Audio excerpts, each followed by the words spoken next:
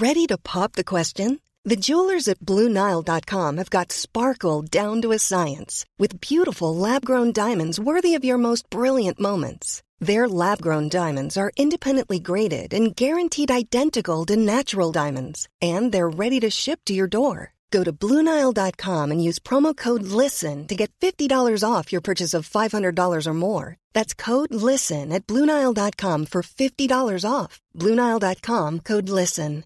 I'm Sandra, and I'm just the professional your small business was looking for. But you didn't hire me because you didn't use LinkedIn Jobs. LinkedIn has professionals you can't find anywhere else, including those who aren't actively looking for a new job, but might be open to the perfect role, like me. In a given month, over 70% of LinkedIn users don't visit other leading job sites. So if you're not looking on LinkedIn, you'll miss out on great candidates like Sandra. Start hiring professionals like a professional. Post your free job on linkedin.com/people today.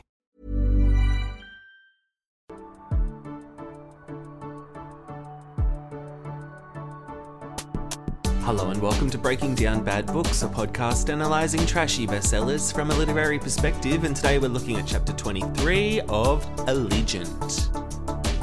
And it's a Tobias POV. It's been a while since we touched down with Tobias, because where we left off, Triss was just reading her mum's diary and learning things / unlearning things / getting confused. And we ended that chapter with Triss getting so horned up over a conversation with her brother about her ancestry that she went and she made out with Tobias. She meets up with him at the dorm and she just starts pashing him, and he's like, what the hell's going on? And he's like, all right, let's make out. So that's where that ended. And then we start chapter 23 with him saying, that night, when my head hits the pillow heavy with thoughts, I hear something crinkle beneath my cheek. It's a note under my pillowcase. So clearly they weren't rolling around in the bed, otherwise that note would have been dislodged. But no, so someone slid a note under his pillowcase, and it's from Nita, that girl, Nita. She says, meet me outside the hotel entrance at 11. I need to talk to you. And so he looks over at Triss, who's already fast asleep in her own cot, and he thinks, oh, it's a bit weird that I'm going to go out and meet a pretty girl, without her knowing. But he's also like, but I don't want to wake her up. So he leaves, and it's only 10 to 11, so she must have been really tired from all of the reading that she did last chapter. And I think he's screwed up here. I think she would have appreciated a heads up. That is, one, going outside of the hotel to meet a girl, but it's not just a gender thing. Like, this is one of the other people there. It's not their crew. I don't know. I would have filled her in if she was my girlfriend. Yeah, if she was my girlfriend, I have to share a lot of things with her that she might not want to hear. But he says, Nita's just a friend. You can tell Triss tomorrow. It might be urgent. So he hops right out of bed and puts his shoes on. He says, I sleep in my clothes these days, which doesn't sound very sanitary. He walks past Peter's cot and then Uriah. He has a little peek at Uriah's cot, and underneath Uriah's pillow is a flask. I don't know if he's Superman with X-ray vision, but yeah, so underneath the pillow is Uriah's flask, and he thinks, I promised Zeke that I'd look after Uriah, so he just steals the flask. So he goes to the hotel entrance. There's Nita. She's tapping her foot. And I think she's being all impatient, but you know what? Sliding a note under someone's pillow probably isn't the best way to communicate, considering he only saw it 10 minutes prior to the deadline time. She said, meet me at 11, and he got it at 10:50, so not the most reliable form of communication. What if he had rolled around on his pillow and heard that crinkle just like 15 minutes later? You would have been out the front tapping your foot for an even longer period of time. And so he says to Nita, you look worried. And she goes, that's because I am. She says, come on, there's a place I've been wanting to show you since you got here 2 days ago. So she starts leading him down some hallways. Then they go to another room, which is like a big room with a chandelier in it. And he says the walls are covered in sheets of bronze. And he says there are names inscribed on the bronze panels, dozens of names. And she says, yep. And she holds her arms out and she says, these are the Chicago family trees. Your family trees. And so he says, he moves closer to the walls and he looks at these bronze panels.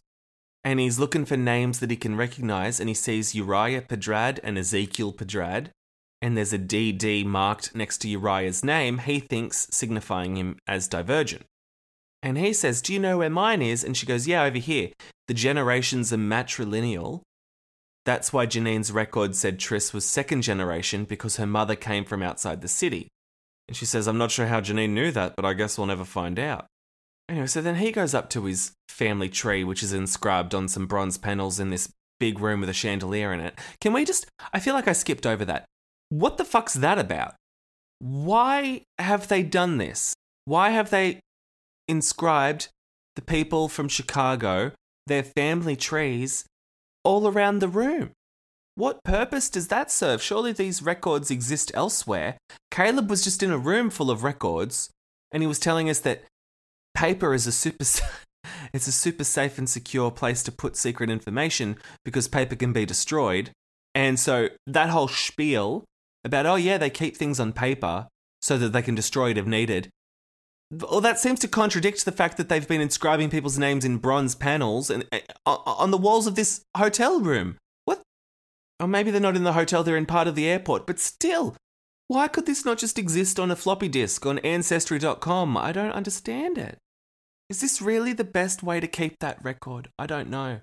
And so he starts walking towards the panel with his family tree on it, and he says, I have a feeling of trepidation. I don't know why, mate. You know who your parents are. He says, I see a vertical line connecting Kristen Johnson to Evelyn Johnson and a horizontal one connecting Evelyn Johnson to Marcus Eaton, and below the two names is just one, Tobias Eaton. Yeah, I know who your parents are. This isn't a big shock to me. And next to his name are the letters AD, and there's a dot. So I don't know what the dot means. AD means something damaged, actually damaged. And DD means definitely divergent. I'm not too sure. Oh, no, okay, so it's got nothing to do with them being divergent. I think it means he went from abnegation to dauntless, and so Uriah, he had DD, which meant dauntless to dauntless. And the dot means divergent. I would have thought maybe they would have done something more jazzy than just a dot, like maybe an asterisk. That's the whole purpose of the Chicago experiment, to get all these little divergent people and they're just putting little dots next to their names. I don't know about that. Oh, okay, I don't know why I was just speculating, because then Nita explains it. She says, the first letter is your faction of origin, the second is your faction of choice. They thought that keeping track of the factions would help them trace the path of the genes. How so? I mean, how fucking so? Nothing, it matters. If they can just go to a choosing ceremony when they're 15 and change factions, does it matter what faction they were born in? Does any of it matter?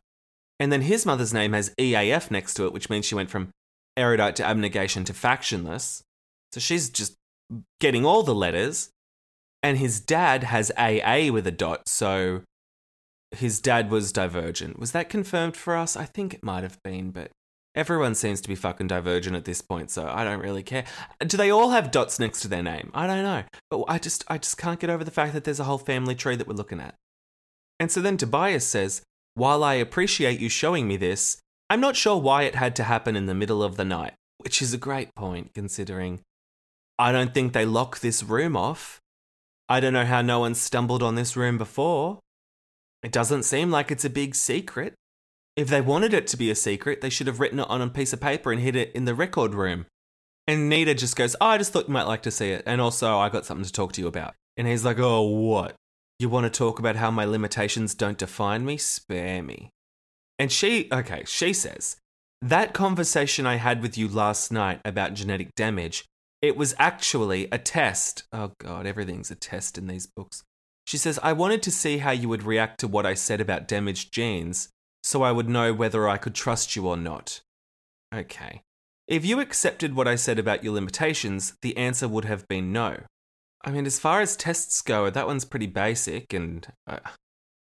Okay, so then she says, I'm not on board with being classified as damaged either. As if that's a radical thing to not want to be called damaged. So here we are with another insurrectionist. And it's funny that she called this book Allegiant when we left that group of rebels behind and we've barely dealt with them and now we're discovering a new group of rebels. Okay, Nita, what do you call yourself? Blurgent? Regurgent, I don't know what else she could call themselves. 4 starts to get excited because he loves a rebel. He says, I'm afraid of her, afraid of what she says, and I'm thrilled by it too. Because it means I don't have to accept that I am smaller than I once believed. So this guy has recently found out that his whole life has been a lie. The faction system, a lie. The truth about the outside world, a lie. He's handling all of that quite well. It's just the fact that he's not actually divergent, which has really rankled him. And he's like, yeah, I'm not on board with that either. And she says there are a lot of secrets in this place. One of them is that to them, a GD is expendable. Another is that some of us are not just going to sit back and take it. And I don't know if it is a secret that they think the genetically damaged people are expendable, considering they're letting them die in droves as part of like experiments such as this. And so Nita says, the crimes they have committed against people like us are serious and hidden. I can show you evidence, but that will have to come later. Why, Nita? If you're going to promise me evidence, don't dangle it like a carrot. Stump up and show me the evidence. Where are the receipts, Neats? That's her new nickname, Neats. Where are the receipts, Neats? She says, for now, what I can tell you is that we're working against the Bureau for good reasons and we want you with us. Shock! And he's like, oh, okay, what do you want from me? And she goes, well, I want to offer you an opportunity to see what the world is like outside the compound. And he says, well, what do you get in return? And she says, your protection. I'm going to a dangerous place and I can't tell anyone else from the Bureau about it. You're an outsider, which means it's safer for me to trust you, and I know you know how to defend yourself, and if you come with me, I'll show you that evidence you want to see. Okay, I don't think she's thought this through very much, because I don't know what the fuck she's talking about. And he goes, okay, whatever. And she says, okay, but first, before I show you anything, you have to accept that you won't be able to tell anyone, even Triss, about what you see. Are you all right with that? And I don't know. I don't like this. As much as I think she's probably telling the truth and the Bureau are dodgy little dogs, I'm sick of the jumping from one rebel group to another rebel group to another rebel group. We're with the factionless. We're with the Allegiant. We're going to the Amity compound. He's brainwashed and part of the dauntless erudite army.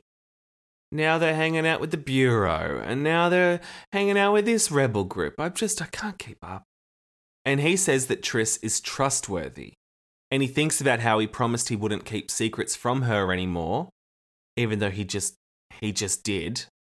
He looked at her and said, should I wake her up and tell her where I'm going? But he actively made a choice to withhold that information, at least for now.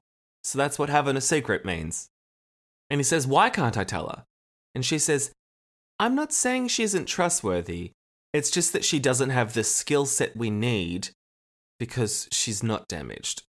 She says, see, the Bureau doesn't want us to organize. If we believe we're not damaged, then we're saying that everything they're doing, the experiments, the genetic alterations, all of it is a waste of time, and no one wants to hear that. I don't know what she's talking about, but I'm all for saying, yeah, sure, let's go outside of the city and see what's going on, because that'll be more interesting than this. We're reading about family trees. For someone who has never been in the dark about who his parents are. So yeah, I'm keen. Get out of the airport. Let's go see what's going on out there. And then she says, if you tell her, you would be depriving her of the choice I'm giving you now. You would force her to become a co-conspirator. By keeping this from her, you would be protecting her. And now, that doesn't really sit right with me. I don't know what the hell she's talking about. But that resonates with 4. He's all about protecting Triss. And, you know, they take discussions about free will very seriously in these books. So by actively giving her a choice, he would be depriving her of a choice. And because he doesn't want to deprive her of free will, he will not give her the opportunity to make her own decisions. So to help him think, he looks at the family tree, he runs his hand over his name, and he says, these are my genes. This is my mess. I don't want to pull Triss into it. And he says, all right, show me. All this nonsense over a missing little dot next to his name. It's become a whole big thing. What I want to know is, why didn't he have a dot by his name? Because we all thought he was divergent until like yesterday when they did some genetic testing. So, like, if Triss has a dot from just all the evidence that has amassed from them watching what's going on in the city, he should have a dot as well, because they were openly talking about how he's also divergent. Or maybe old mate, who was doing the genetic testing just yesterday, has come in with a chisel and just, like, reinscribed the family tree on that section of the bronze plate. I don't understand it. So we cut to, they're escaping the airport. She's leading him deep into the underground hallways of the compound, past the place where the GDs gather, to a corridor where electricity no longer flows. She's got a flashlight, she's crouching, she's pulling back a hatch to an escape tunnel. Then she's got this bag that she's stashed away in a broom closet, and she pulls out some of those glow stick lights and she's navigating the tunnel with that. We've turned into an espionage thriller. And so then they have to drop down through this emergency tunnel hatch. It must be a vertical tunnel. And he's sitting there and he's like, ugh. And she goes, oh, I forgot you're afraid of heights. Because she knows everything about this man. Because they've been watching a city of hundreds of people. But this woman who cleans the genetic labs, she's been paying enough attention that she can single out this individual's fears. And she's got a good running history of his problems with heights. So she's like, oh yeah, I know everything about you. I forgot you're afraid of heights. And he gets all defensive. And he says, well, I'm not afraid of much else. And she goes, oh my God, I know. And she's like, actually, I've always wanted to ask you about that. Again, because he's a fucking famous figure that she's been watching for months. She hasn't been there that long, but she's been watching him for months, studying him. She knows all about his nickname 4. And she's like, I wanted to ask you about that. Well, specifically about your third fear. I don't want to know about your first, second, and fourth fears, but specifically, who was that woman that you were shooting in your fear simulations? So yeah, she's been paying very close attention to some guy in one of the 5 factions. Which is remarkable considering it was never her job to be watching what's going on in the Chicago experiment anyway. And he's not thrown by the fact that she's just asked this. He just says, oh, she wasn't anyone in particular. The fear was just me shooting her. And this little busybody, Nita, she says, oh, okay, so you were afraid of shooting people then? And he goes, no, I was afraid of my considerable capacity to kill. Oh, God. So one of 4's big 4 fears was his capacity to kill.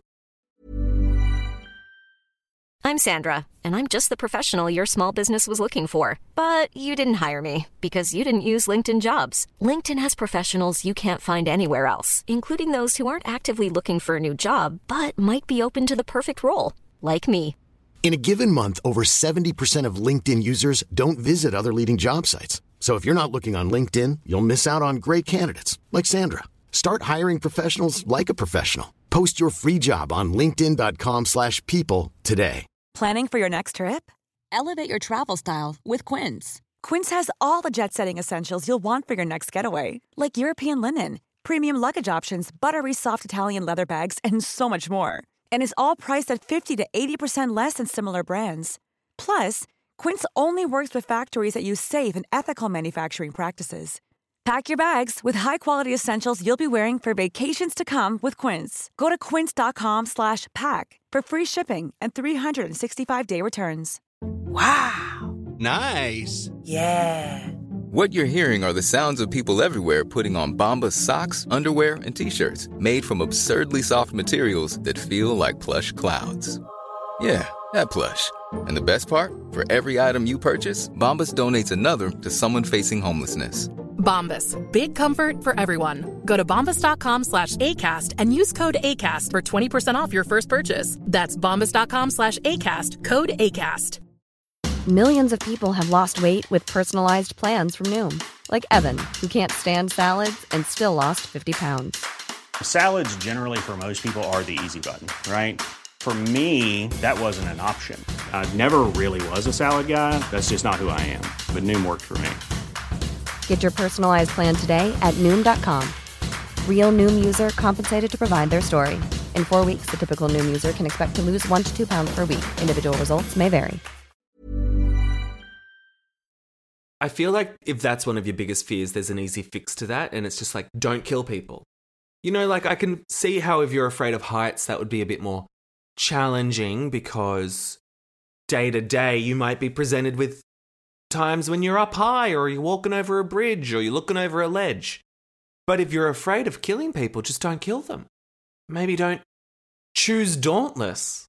He could have easily have just transferred to Amity. I don't know why, if that's his fear, he'd go to Dauntless and then rise up through the ranks and do security detail and carry weapons. And so then Nita's like, oh, I've always wondered what would be in my fear landscape. And he's just like, okay, what do you want me to do with that, Nita? Do you want me to shoot you up with some serum right now? It's not fun. It was described to us as a form of torture last chapter, but she's like, oh, I've always wanted to be shot up with some fear serum to figure out what my fears are. And I don't know why you need a fear serum to figure out what your fears are. Just, are you afraid or are you not afraid of certain things? And so then after 20 minutes of them walking, they turn a corner and he smells fresh wind. You know, in this book, they're always smelling wind. And the tunnel leads them out somewhere in the wasteland that they drove through when they're on their way to the compound. And parked a few feet away is an old truck. And the truck's empty, but they climb into it. And the keys are in the ignition. And he's like, oh my God, whose truck is this? And she says, it belongs to the people we're going to meet. I asked them to park it here. Okay, can we just sit back and recognize the effort that she's gone to? She's stashed go bags in closets. She's gotten glow sticks prepared. She's organized this getaway van with the keys in the ignition. And yet her big plan to get 4 on board for all of this to be deemed necessary was to put a note under his pillow that he almost missed with 10 minutes to go. So much planning, and yet I don't think she thought through the most crucial part, which was getting Tobias's attention. And he's like, okay, cool, so who are we going to meet? Who left this truck here? And she's like, they're just friends of mine. She's being so cagey. Even though she just said, I need your protection out in the big wide world. And next minute, she's like, oh yeah, my friends left me this truck. I don't know, if I was 4, I'd be counting up the red flags and being like, well, that doesn't quite make sense. This gives me pause, but 4's just like, cool. So she starts driving around. She almost hits a deer, and it's the first deer 4 has ever seen because he describes it as a long-legged creature with a brown spare body, which, okay, first read of that, I was like, what the fuck's he talking about? I would never in a million guesses have guessed deer is what he was trying to describe there. Long-legged creature with a brown spare body. And she says, oh, they're beautiful, aren't they? Before I came here, I'd never seen a deer, and neither had he, apparently. And so he's like, yeah, cool, it's beautiful. And they just sit there staring at the deer for a little bit, who's in the middle of the road. And then eventually she's like, all right, we'll get out of the fucking way. So she honks the horn and the deer has to run off of the road. I thought she was trying to be discreet. I don't know where they are, but she's honking the horn, not a care in the world, who she alerts to her presence. And then she drives on. He notices the railroad tracks that they came in on, and then they travel northeast away from the railroad tracks. Okay. Then he says, it's a long time before I see electric light again. When I do, it is along a narrow, patchy street.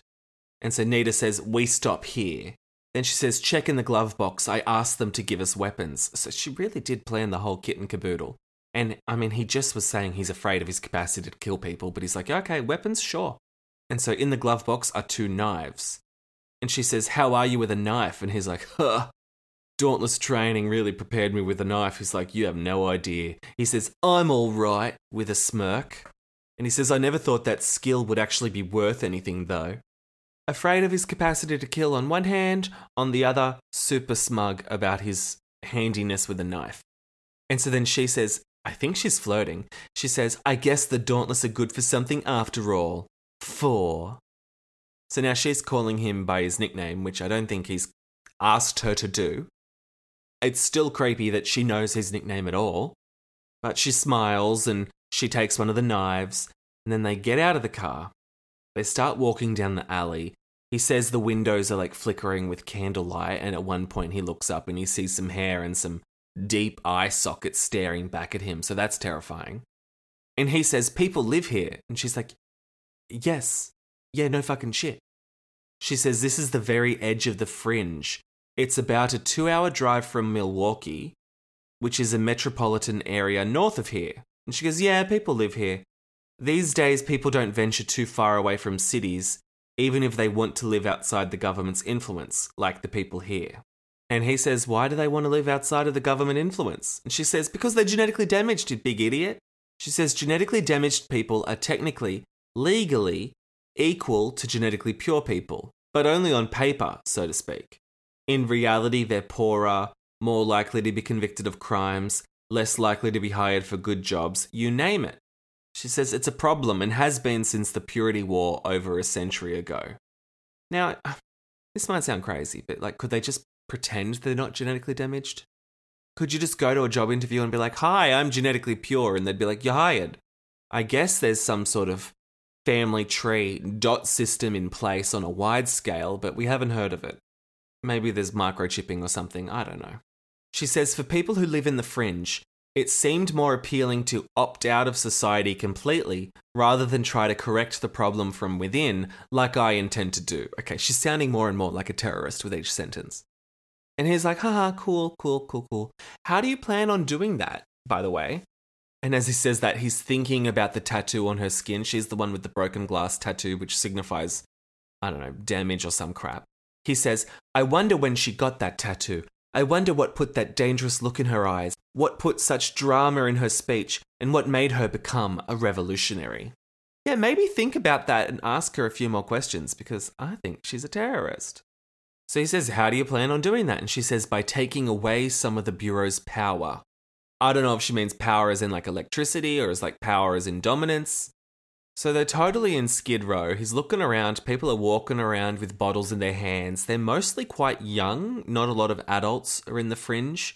And then down one alley, there's a crowd of people watching two people punching each other. And so he starts to go towards them and she's like, don't be a hero. So they just ignore the brawl that's happening in the streets. Then they get to the building they're meant to be getting to. And there's this scary looking guy spinning a knife in his hands. He's standing by the door. And she says, we're here to see Rafi. We're from the compound. And he goes, okay, you can go in, but your knives stay here. And she says, not a chance.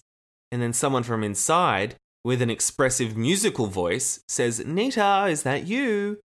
And so this man, he comes to the door and he says, what are you doing? Just let him in. They can have their knives. Who cares?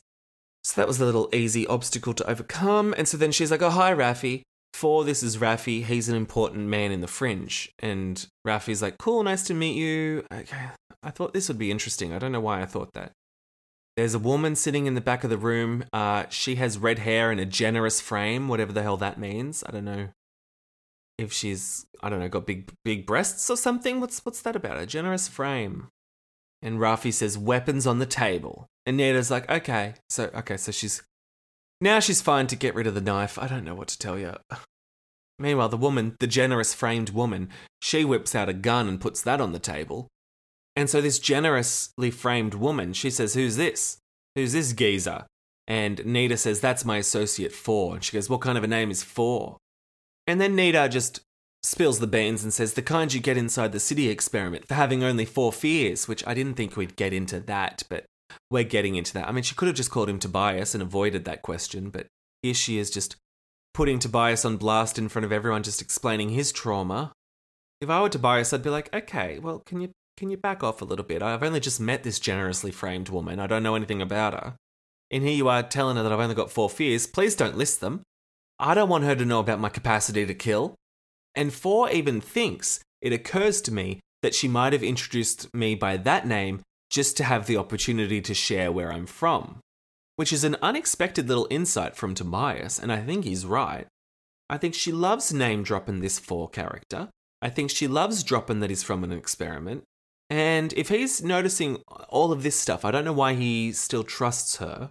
Maybe he's just so bored hanging out at the airport all day. He's like, yeah, I'll go to the fringe. I'll hang out with this terrorist chick for a little while.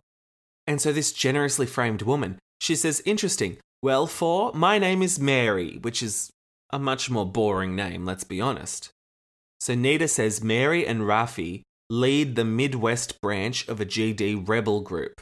So, I mean, she's not hiding the fact that they're a rebel group and that she wants to destroy the Bureau from the inside. She's been quite open and honest about that, hasn't she? And 4's just like, And I don't know why they're being so open and honest with 4, considering they know nothing about him.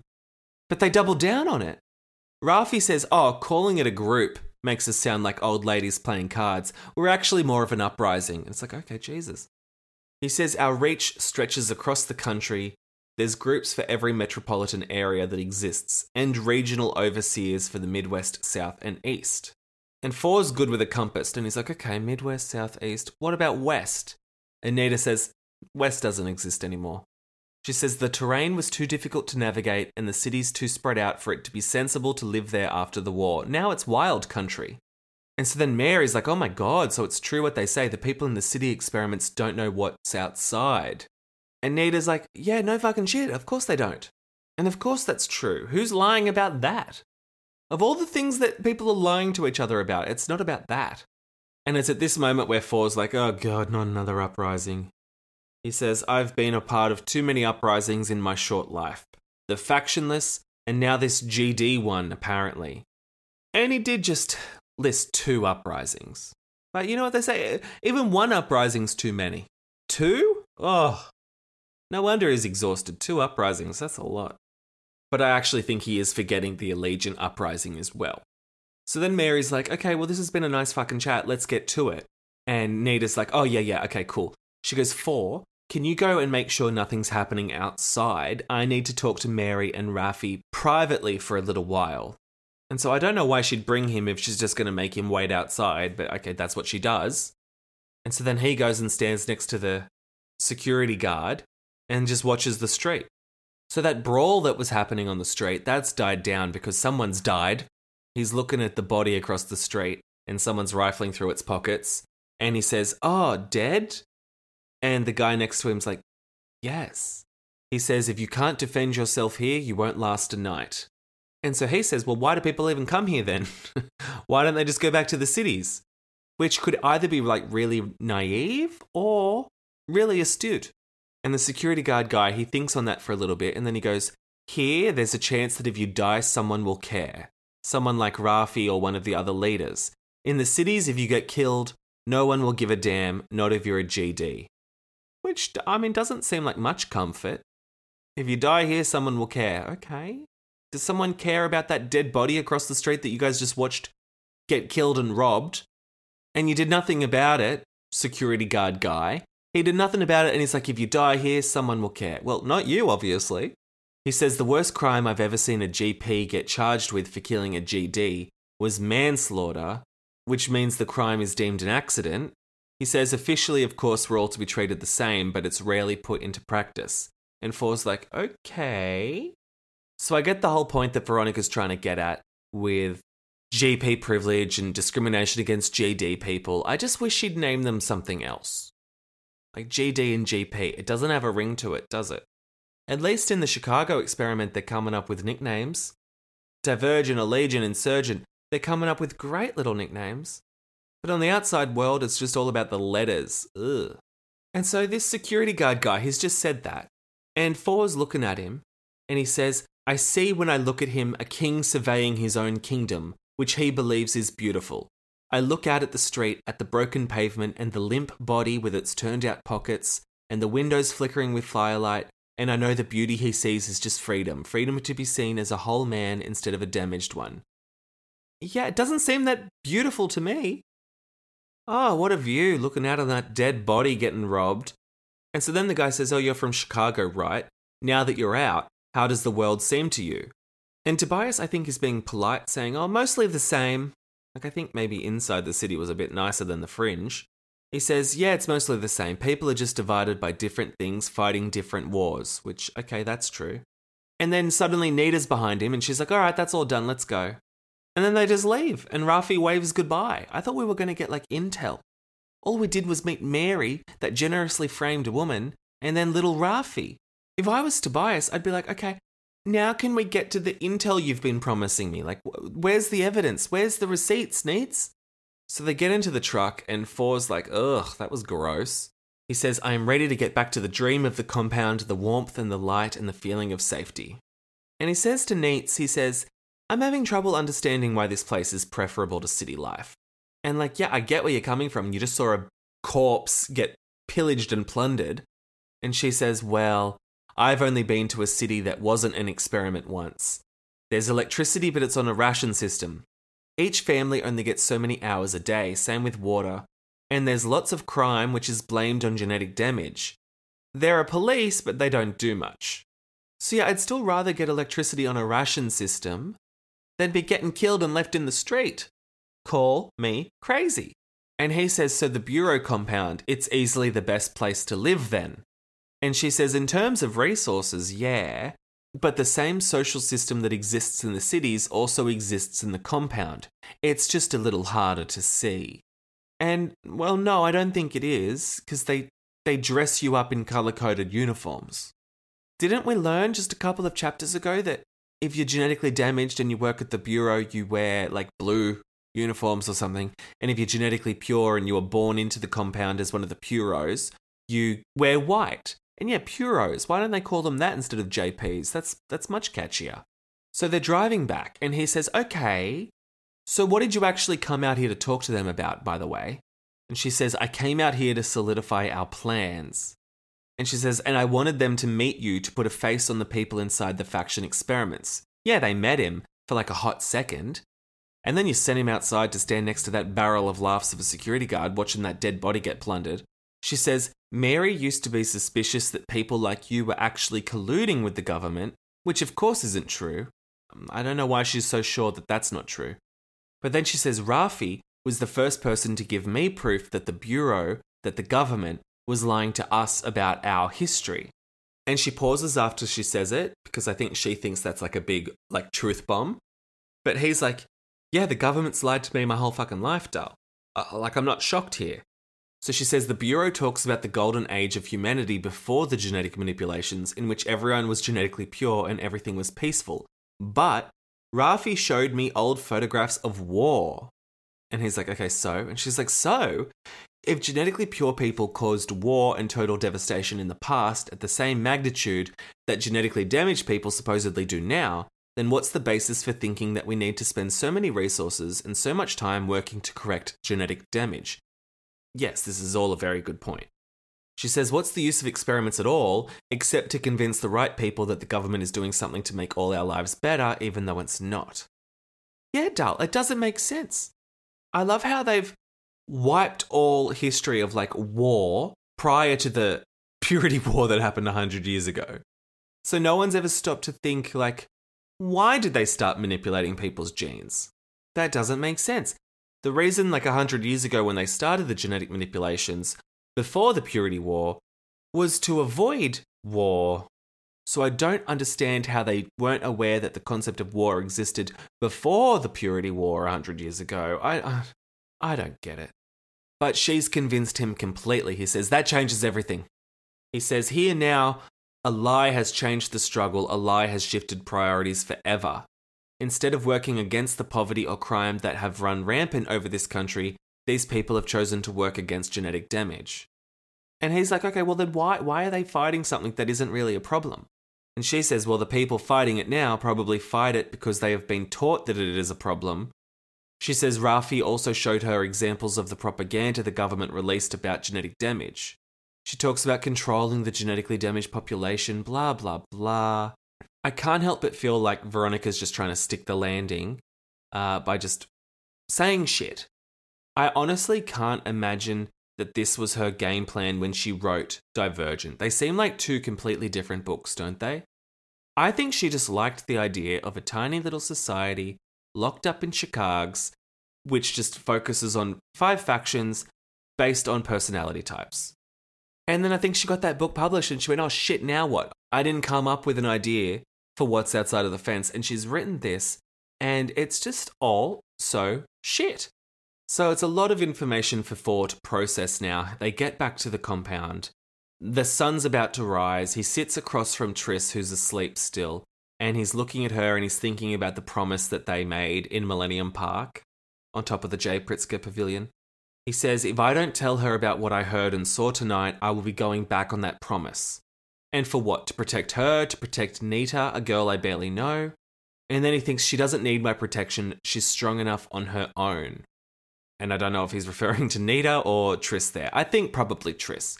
So I don't know if that means he's going to tell her. I think that means he is going to tell her. Wow, that's actually quite an ambiguous ending. I don't know what's going to happen. And I don't really care. So that was another long chapter that we've just had to tackle. So join me next week for the rest of this stupid freaking book. Any thoughts, theories, feelings, questions, concerns, please let me know, and I'll catch up with you guys next week. Bye. Send your burning thoughts, frustrations, and grievances on this latest chapter of this shitty book to breakingdownpod@gmail.com or on Twitter @podbreakingdown and Instagram @breakingdownbadbooks.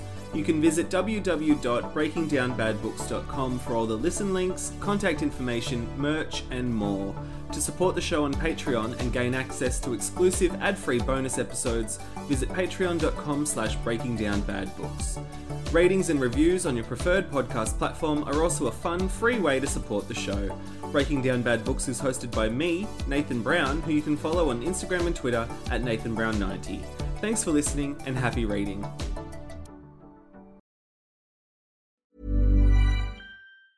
Planning for your next trip?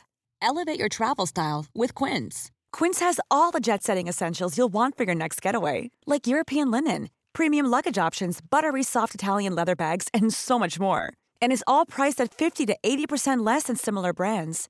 Plus, Quince only works with factories that use safe and ethical manufacturing practices.